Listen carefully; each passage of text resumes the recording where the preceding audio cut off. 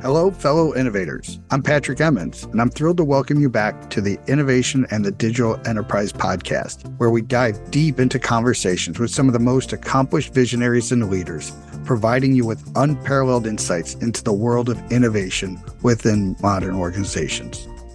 On today's episode, we're spotlighting our keynote speaker from the Innovative Executive League Summit. Mark Achler, Managing Partner at Math Venture Partners, presented on the topic of the economics of trust.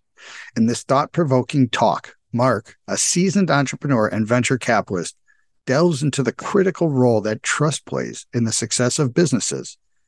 He shares insights on how companies that build and maintain trust over time are more likely to deliver superior results to their shareholders. Mark's extensive background in entrepreneurship, venture capital, and innovation uniquely positions him to explore this crucial topic. So let's get right to it. Wow. Thank you. Thank you, Patrick and Sandy and Lisa and Sienna back there. Thank you so much. And to our event sponsors, I couldn't do this without you, so thank you all. I have an investment thesis around trust. And trust is an important topic. So I'm a partner in a venture capital fund. Every day I'm talking to entrepreneurs who are pitching me. And this is an area that I really focus on a great deal. And I believe that companies that have a culture of trust between themselves and their employees, their customers, their partners, will outperform over time. I believe that. But before I launch into my presentation, I want to go off rails for a second and tell you 3 quick stories and ask you a question. Okay? 3 quick stories. So, story number 1. So I wrote this book called Exit Right: How to Sell Your Business, Maximize Your Return, and Build Your Legacy. It took 2 years. It was a journey of love, and we were able to get a sponsor. So UBS, the big Swiss bank, became our sponsor. And for the past year and a half, it's been a phenomenal partnership. They've sent me all over the country doing talks. And a couple of months ago, I was in Nashville where they hosted a talk. And the talk was the venue was a bar event center. And the bar had a policy that everybody had to get carded. Okay. So I walk in to give my talk, and the bouncer's there, and he says, "Can I see your ID?" Okay. So I gave him my Medicare card. The guy looks at me, he goes, "Smart ass." Yeah. So that's story number 1. And I'm going to go back when I'm done with this talk, and I'm going to say, why did I tell these stories? So story number 1. Story number 2. A few weeks ago, my wife and I had our 41st wedding anniversary. 41 years. I know what you're thinking. Thanks. You're thinking she put up with him for 41 years. And I don't know about you guys, but in my relationship at home, my wife is always cold and I'm always hot. So we'll be sleeping and she's the one with 3 blankets and the comforter shivering and her feet are cold. And I'm just with a sheet. And for 41 years, I'd be lying in bed, minding my own business, and she would take those cold feet and she'd put them right up against me. And it's like, okay. So my job in life, I understand my place. My job in life was to warm her feet up, right? Understood. For 41 years. So last year, I turned 65. And for the first time in my life, my feet were cold. Like last winter, my feet were cold. And I go, oh, this is uncomfortable. I know what to do. I put my feet up against my wife. Whoa! What are you doing? I can't believe you did that. So rude. I'm always cold. Don't you know that? And I'm thinking to myself, 41 years. But of course, the words that come out of my mouth are, "You're right. I'm so sorry. I don't know what I was thinking." That's story number 2. Story number 3. So this book I wrote, Exit Right, my joke is, if you're having trouble sleeping at night, 1 or 2 pages, you're... So it was a joy to write. My co-author is a guy named Mertasheri. He's 35 right now. I've known him for 12 years. I was his coach. I was his mentor. I helped him through the journey of his company, Swipe Sense, selling to SC Johnson. It was a pleasure. It was just so much joy to co-author a book with him. And my editor was my daughter, Emily. So Emily's 37. And as a dad, I got to spend 2 years on a really intense project working with an adult child in a whole nother light, in a whole nother perspective, working together on an intimate project. I wish for you that you have that opportunity to do something like that. And our foreword was written by Brad Feld. I don't know if you know Brad Feld, famous author. He's written a great book called Venture Deals. And I asked Brad, I said, Brad's a good friend. And I said, Brad, which publisher should we use? And he said, I use Scribe. Great. Javon McCormick, he's the CEO. I'll put you in touch. And we did. We used Scribe. Javon was a great guy. And so we're writing the book. We're at the point of galleys. And by the way, if you've ever written a book, it took 2 years from the day we started to the day we finished. It's a long time. So the galleys are ready. The book is done. And I get a call from Javon. And Javon says, hey, I've got this crazy idea. I think books should have a sponsor. All forms of entertainment have sponsors, but books don't have sponsors. What do you think? Okay. I'm like, let's give it a try. He goes, okay, here's the deal. I've tried it a couple times. I had one book, got a sponsor for like $100,000. Another book got a sponsor for $1 million. Let's cut a deal. It's 60-40. Whoever brings in the sponsor, if we're lucky enough to do so, you get 60%, I get 40%. And I look at him and I go, Javon, I'm a 50-50 kind of guy. Like, we're partners. Let's be partners. I don't care if I bring it in or if you bring it in, but let's just be partners. And so, of course, what I was thinking is, I have no idea what I'm doing. He's going to bring in, if there is going to be a sponsor. But we shook hands. We wrote up the contract, 50-50. Wouldn't you know it? I get an introduction to the vice chairman of UBS. UBS is the world's largest wealth manager. And I call her up and say, look, we just wrote a book for entrepreneurs who are about to sell their business and have a life-altering event, hopefully. You're the world's largest wealth manager. Wouldn't you like to sponsor? And I got so lucky. And it was a phenomenal partnership. We had a couple of people at UBS who had vision. They agreed to sponsor. And I call up Javon. I was like, dude, we did it. Like, UBS. Sweet. And Javon says to me, okay, I'm going to give you 60%. You did it. I went, no. It's like 50-50. That's our deal. We shook hands. I committed. I understood the risk. I got lucky. I'm the one that brought it in. 50-50. Javon said, nope, I'm giving you 60%. And that delta over and above was like $15,000. Okay. It's like, great. Javon, note to self. Good dude. Book gets published. A year goes by. We make the Amazon bestsellers list. And I'm talking to Javon. We become good friends. And Javon says, hey, I just was at Stanford and MIT. I was giving a talk on my life story as a motivational speaker and talking about the Scribe. It's now 140 employees. We just got voted the best place to work in America. It's like, I go, no way. I teach a class at Kellogg at Northwestern. My class is called Building Innovation Teams and Culture. You have to come speak to my class. So he agrees. This is last spring. He comes and speaks to the class. And right before he comes, the royalty check we got paid once every 6 months was late by about 4 weeks. I go, well, it's Javon. He's good for it. I trust him. So he comes to class. I don't say anything to him, and he tells his life story. Now, what I'm about to share with you is public information. He actually wrote a book about his life story, so everything I'm about to share is not confidential.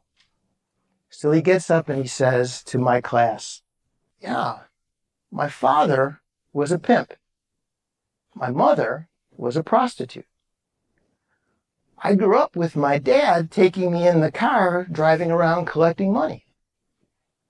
Now, students at Kellogg at Northwestern, this is not the typical speaker. You see everybody sort of sitting up a little bit straighter, leaning a little bit forward, like, all right, they're in. He was sexually abused when he was 8. When he was 12, he was living with his mom and step-siblings who were 6, 4, and 2, and the mom went out for a pack of cigarettes and never came back. And for a month, he was taking care of the siblings with no money, stealing food where he could. He was in and out of juvenile detention 3 times. And he says it wasn't summer camp. Like, juvenile detention is jail. By the time he's 22, he doesn't graduate high school, let alone college. He doesn't have a GED at the time. He changes his name from Javon to Jim because he thought he might be able to get interviews better with that name. And he gets really lucky. And he gets an interview to be an entry-level salesperson for a software company. And he gets the job. And to him, he doesn't care how, no. He goes, look, from the life I led, I don't care if I get no. I'll ask 1,000 people before I get a yes. It makes no difference to me. And wouldn't you know it, within the first year, he was the top salesperson in the country for this software company. Within 5 years, he's the CRO, the Chief Revenue Officer. He goes back to school, he gets his GED. 5 more years go by, he becomes the CEO of this company. Company gets sold. He has an exit. He decides to write a book. He goes to this publishing company, Scribe, to write his book. This book, his story. And the 2 co-founders of Scribe fall in love with Javon, because he's that kind of guy. And they ask him to be CEO, and he becomes CEO of a publishing company. And he tells that story, and my students are like, they are just there with him. And then he talks about how he changed the culture. And we talked a lot about diversity and belonging. And we talked about just the kind of work environment. And by the time he was done, the students gave him a standing ovation. And I have to tell you, at Kellogg, you don't get standing ovations that often. And when he was done, the students mobbed him. And he spent an hour after class. My class goes from 6:30 to 9:30 at night. And they spent another hour because everybody had questions. He was that engaging of a speaker. And the story was that compelling.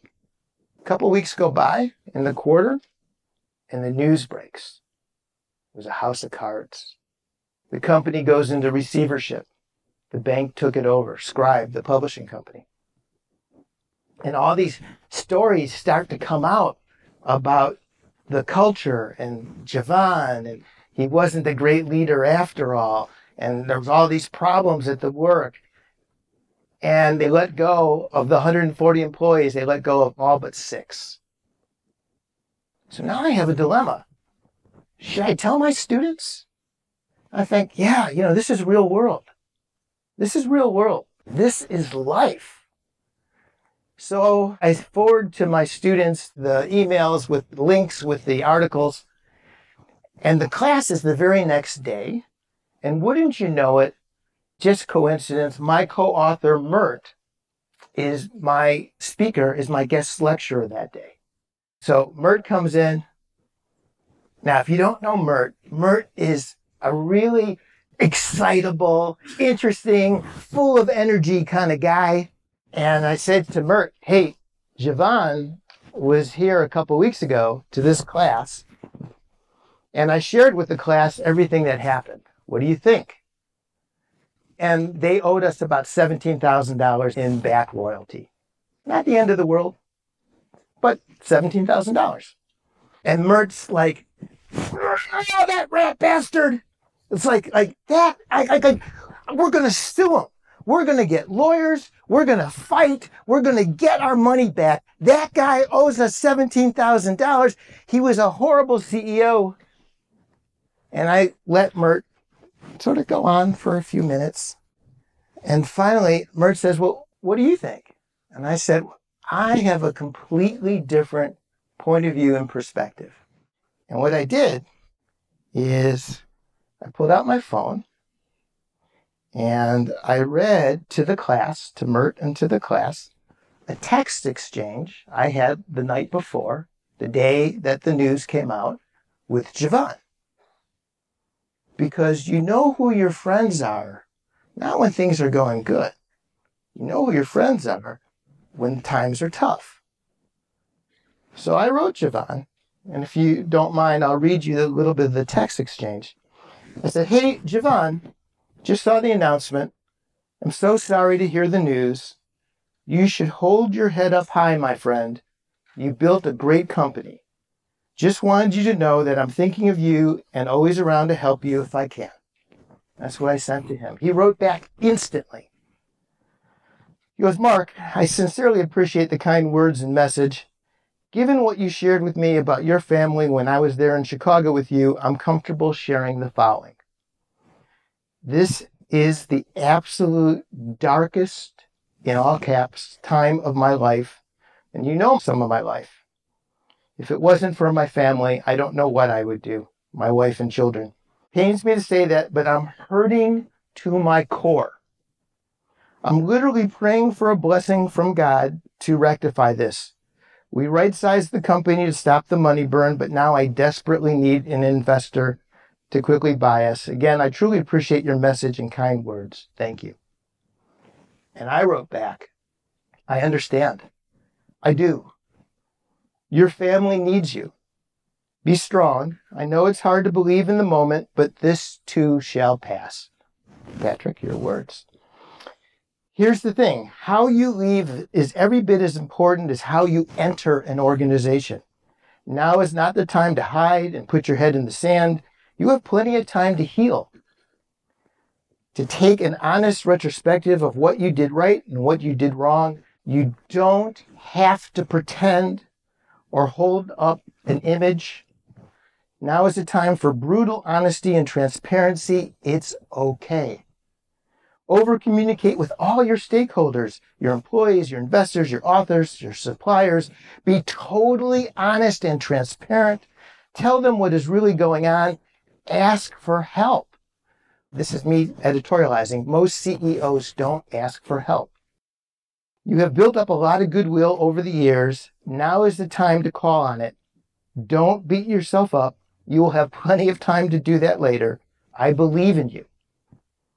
Lead with openness and integrity and hold your head up high. I'm also around anytime if you want to talk.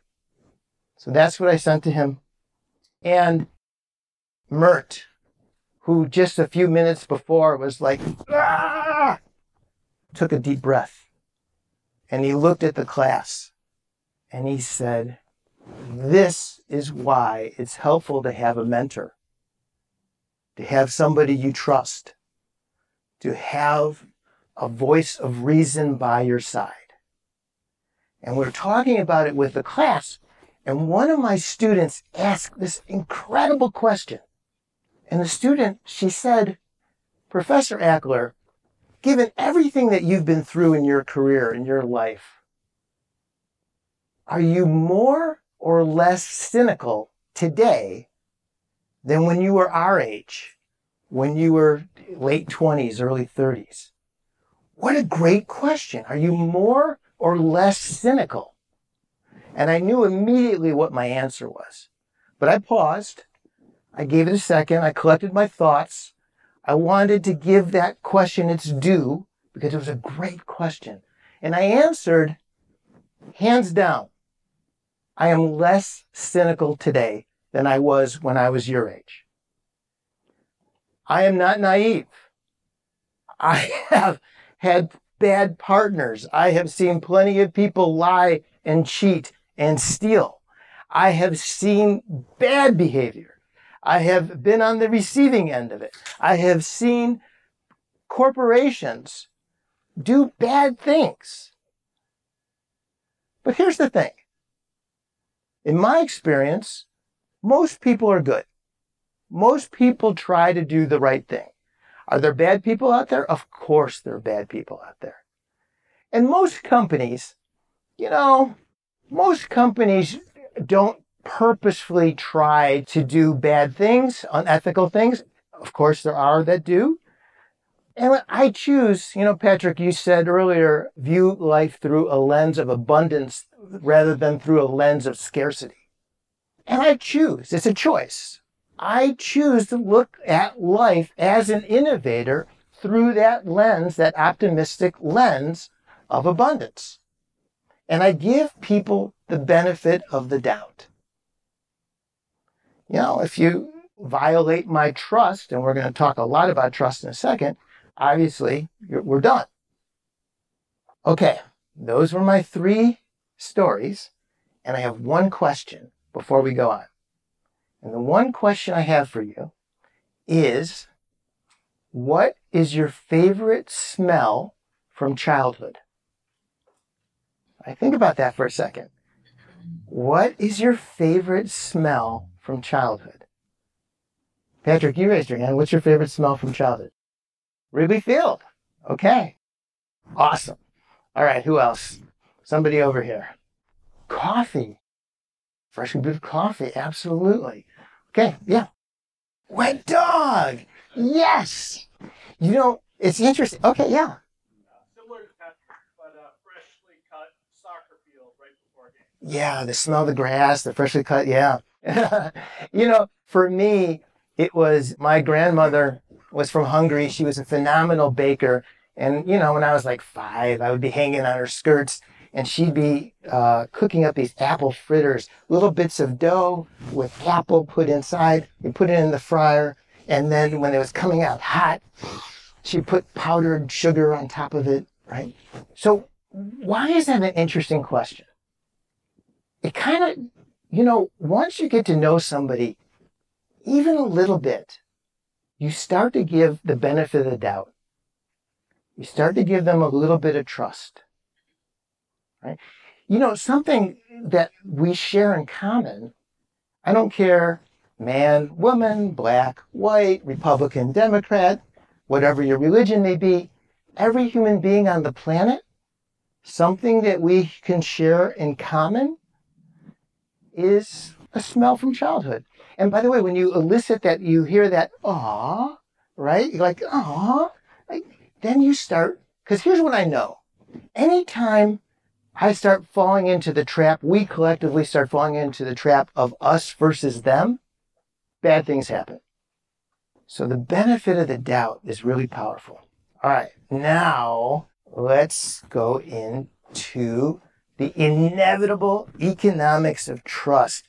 I am always a long-term thinker, and I think that trust with your employees, your customers, your partners, I think trust is so important. And it's like a muscle that you have to practice and use. It's not just words on a poster in the lunchroom. It's something that is just like ingrained. And I believe that the best CEOs are not just visionary leaders, they're servant leaders. One of the interesting things when I wrote the book, I always ask CEOs, we interviewed dozens and dozens, I asked the question, will your employees come to work for you the next company that you start? Will your customers buy from you? Will your partners want to partner with you? Will the company that bought you want to buy your next company? What is your legacy? What's the value of relationships? And how do you think?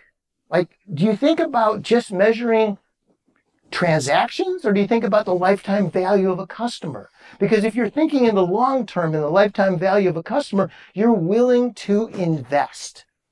Invest in that relationship. Okay, so we talked about this.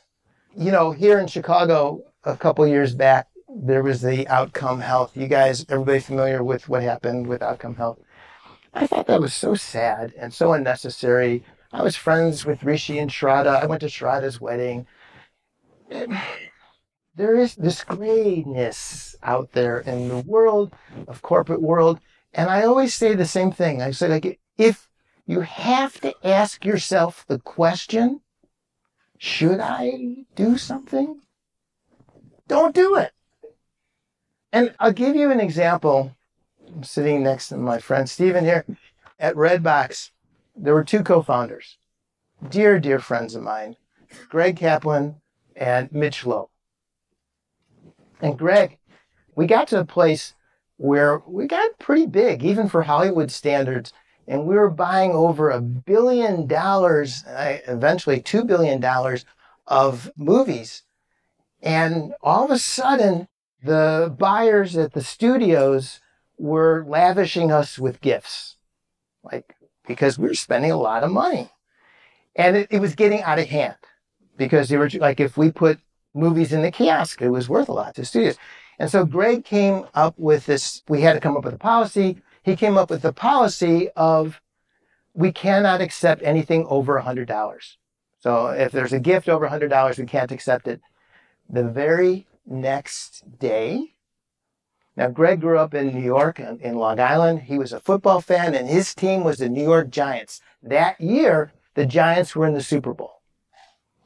One of our key vendors was Verizon, because we had 46,000 kiosks and we were putting Verizon wireless routers.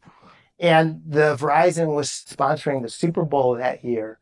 And they called Greg up, and he said, hey, how would you like to be our guest at the Super Bowl? It's the Giants, all expenses paid. Greg's like, no. He's just like, and he said no, because he realized if you're the leader, you got like, okay, the answer's no. Mitch, on the other hand, do you guys know MoviePass? Yeah, Mitch is in Mexico right now, avoiding extradition. He's indicted. And, you know, it's interesting. I was talking to Greg about it. I called, and Mitch is a dear friend. And when those announcements came out, I emailed Mitch to voice some support. He definitely committed a crime. And I called up Greg and I said, were you surprised? And Greg went, nah. He goes, look, Mitch, I love Mitch. We all love Mitch. Great guy. But, you know, the world was gray. And if there's, you know, I would say, no, we can't do this. Mitch would go, you sure? And, you know, it got away from him. I don't think he purposely or intended or started to do something criminal, but the gray world kind of ganged up on him. So, trust matters. Let's talk about Facebook or Meta. So here's a case study of greed. I'm really curious your opinion on this. So show of hands, who still actively uses Facebook? Raise your hand if you're still actively using Facebook. Few. Yeah, right? I would guess, what do you think? About 10% of the audience, maybe, ish, right? Do you use it less today than you did a year ago? Are your kids using it? No, right? No way, no how. Maybe for scheduling, like group scheduling, calendaring, maybe, right? Why? Why? So, I think Meta has fundamentally violated our trust. So the question is really threefold. The first, are you a publisher or are you a platform? Now, the tech companies make the argument that they're a platform. They're not responsible for the content that's on top of their platform. They're not a publisher. Maybe. User manipulation. Do you ever get the email that says, oh, you haven't been on the site for 3 days. Here's the post that you're missing. Here's everything you like. You know, you're constantly have armies of people whose only job is to get you to spend more time on their platform. Why? Because you're not the customer, you're the product. You're the product. What are they selling? They're selling your eyeballs. They're selling your attention.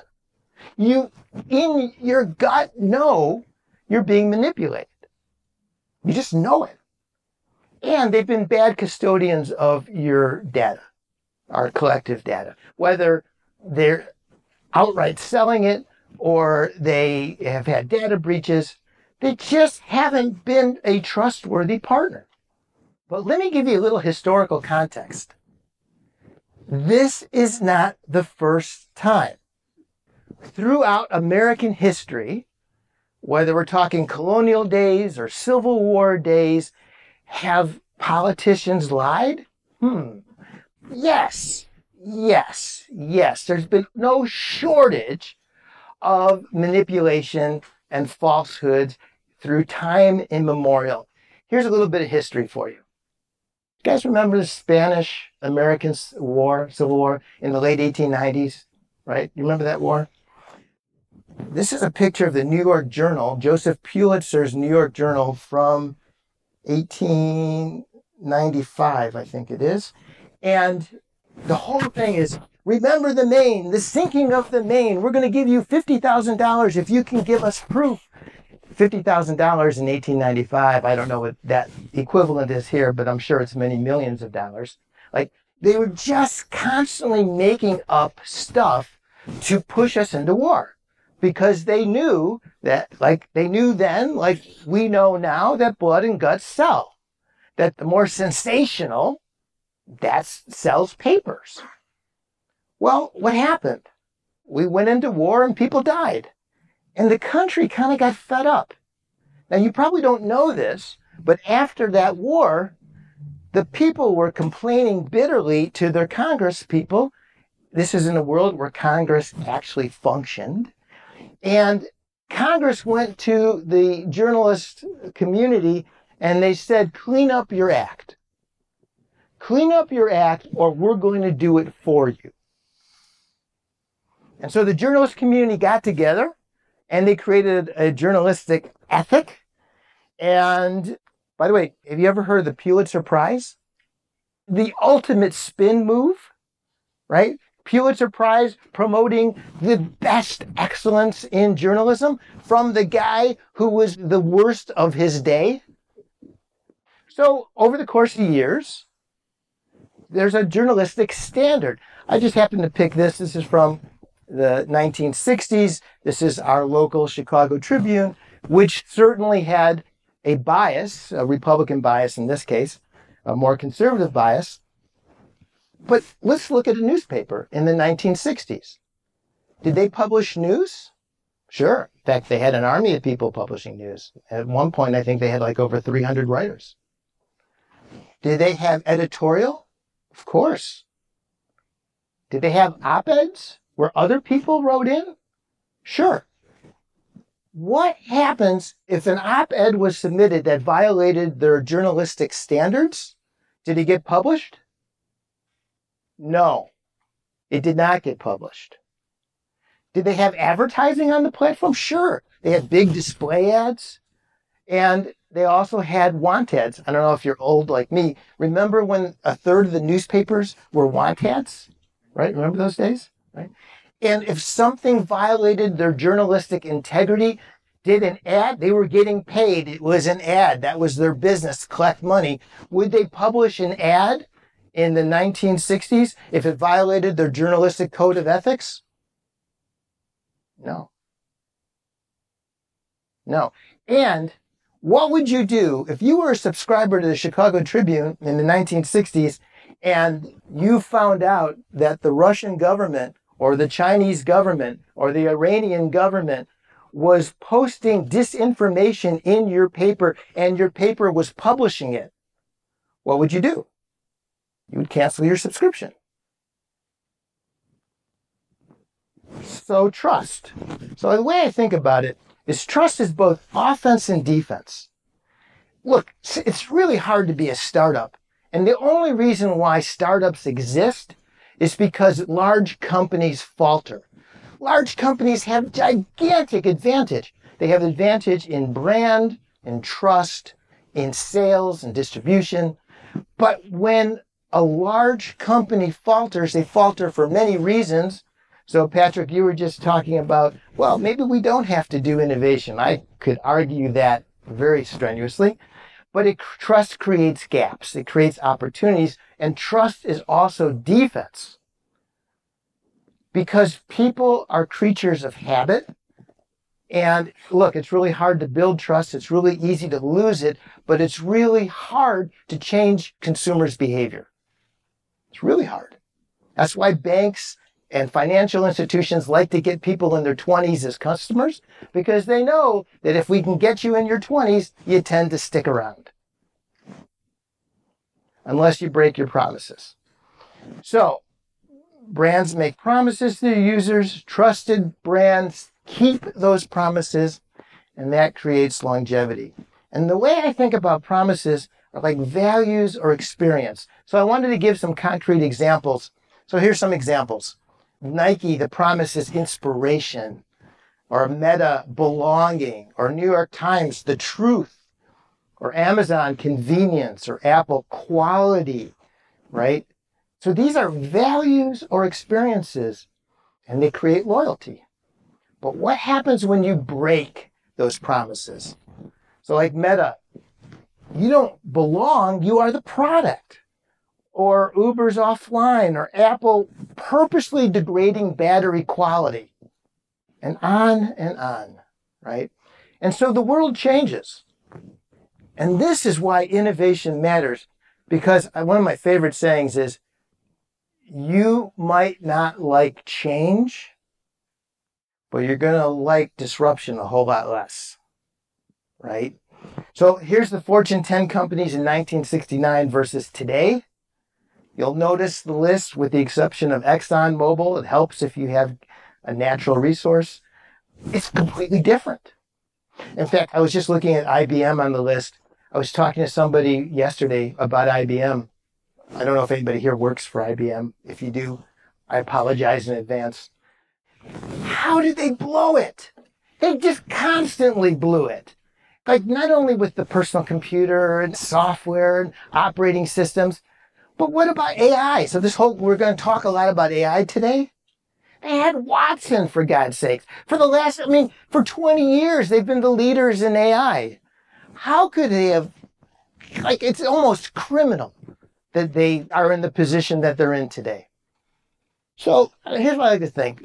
I was trying to think, I was looking really hard, can I find a proxy for my thesis, which is companies that really do care about and value trust, have culture of trust, empower their employees, will outperform. And so my proxy for this was the best companies to work for from Fortune magazine.